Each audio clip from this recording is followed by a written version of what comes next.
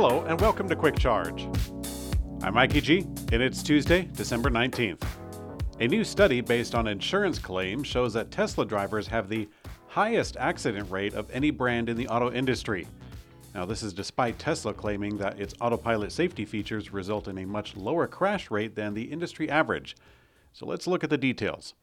Tesla used to release an autopilot safety report that tracked miles between accidents in its vehicles based on the level of autopilot used or not used, and compared it to the industry average.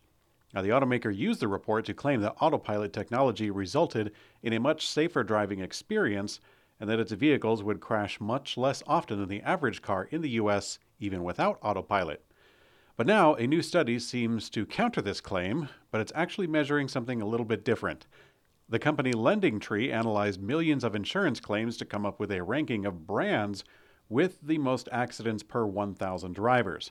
Now, according to the report, Tesla scored 23.54 accidents per 1,000, and if you're curious, the next brand was actually Ram with 22.76.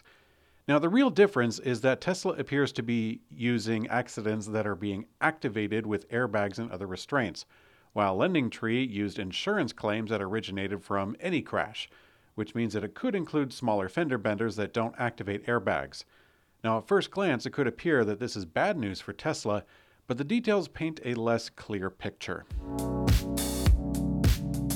The German government announced that it will abruptly end its subsidy program for electric vehicles on December 31st. This has dealt a big blow to automakers in one of the bigger European markets. Tesla and Mercedes-Benz say that they will compensate for this for their customers by covering the full price of the subsidy for German buyers. And wouldn't you know it, other automakers have joined in too.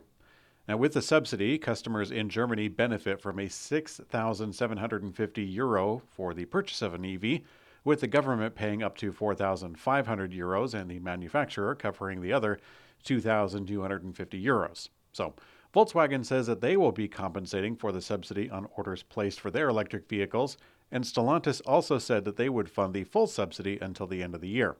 This, according to Reuters. Volkswagen, Porsche, and Audi have committed to use the Tesla-developed NACS connector for American vehicles starting in 2025. This was one of the last holdouts in the American market, and a major one too. But check this out.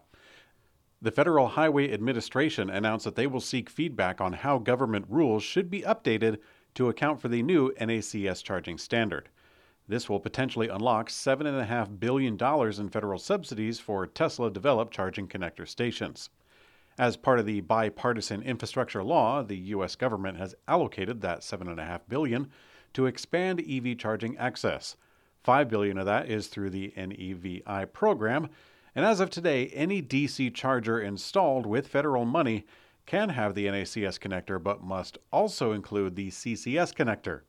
But now that the charging standard is living up to its name, the Federal Highway Administration has announced that it will, quote, soon publish a request for information to solicit feedback from stakeholders on updating the minimum standards and requirements for electric vehicle charging stations to allow for new technology and continued innovation. Lexus is already updating its first all-electric model. The 2024 Lexus RZ lineup is gaining a new 300e model with more range and a cheaper starting price. Lexus is adding the RZ 300e model that is $4,500 cheaper than last year's model. That's good news. The model achieves up to 266 miles of range on 18-inch wheels with a 72.8 kilowatt-hour battery. With 20-inch wheels, the model has 224 miles of range. It's offered in front-wheel drive with the new features of 201 horsepower. The new 2024 Lexus RZ 300e Premium Edition will start at $55,150. That's actually just the trim level. It's not like an equipment package. There is one more trim past that, and it's called the Luxury, or as the Brits would say, Luxury. Dad would thrash us to sleep with his belt. Luxury. You might see headlines that Mercedes is beating Tesla in autonomous driving, and here's what the fuss is about.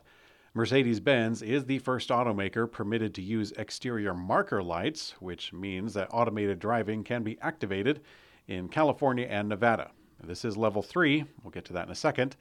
The unique marker lights are integrated into the EQS, their vehicle, in the front and rear, and also on the outside mirrors for the testing cars.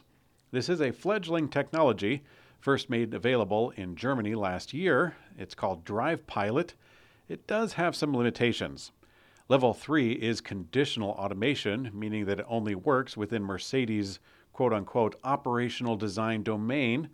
It pretty much means heavy traffic conditions under 40 miles per hour with a lead car available, good weather, good road conditions, and in well-mapped areas. The driver also needs to be able to take the wheel when the car alerts them.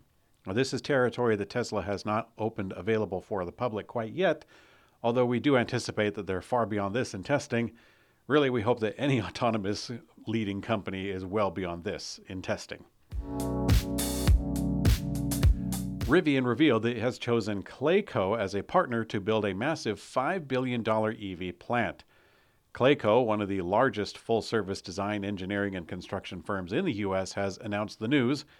Construction was expected to begin on the plant last summer, but legal battles tied up the $1.5 billion incentive package, leading to the delays. The 1,800-acre complex will be home to Rivian's R2 vehicles, of which they will have a much cheaper starting price, around $40,000 to $45,000. The plant is expected to be able to build 200,000 vehicles per year, and initial production is slated to begin next year. Clayco, being a huge company, is not just in the pocket of Rivian. They also have scored another EV plant project from VinFast, among others. Autocar spotted a concept for the upcoming compact ID.2 All from Volkswagen, and it was sporting a lot more physical buttons than before.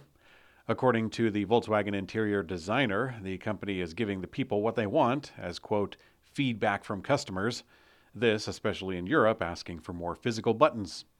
Back in June, Volkswagen CEO Thomas Schaefer previously told Autocar that customers were not loving the touchscreen heavy design, especially in the Golf MK8 and the ID.3.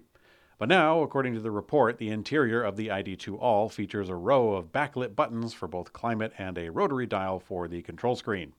The ID.2 All is expected to debut in Europe in 2025 and competing with a host of other small, cheap-ish EVs on the docket. In today's community comment found on YouTube, some of you took issue with Elon's statements and the subsequent fallout. I myself was not very familiar with the matter, and I had mischaracterized his words as being associated with the Israel-Palestine conflict, of which they were not. Nope, it seems that this particular incident doesn't seem to be associated with a direct issue, but more of an escalation. Elon does this, they do that, he says this, and then that, and I just try to stay out of the nonsense, and I even avoid reading news stories like this. Maybe I should, maybe I shouldn't. In our information overload age, I feel like it's important to have a wholesome diet of information, occasionally speckled with some salacious stories, maybe even less than speckled. If you're a regular of Quick Charge, I already know that you agree with me to some point, but I do have some extended family that I'm going to be seeing very soon for the holidays. I love them, but I'm also bracing for impact in a way. Some of them are news junkies, and I'm hoping that things stay cordial. I generally don't mind discussing actual geopolitics, but the gossip, the name-calling, the sweeping statements, they wind up leaving me disappointed rather quickly. But thanks for watching Quick Charge. I'm Mikey G, and I hope you have a great day.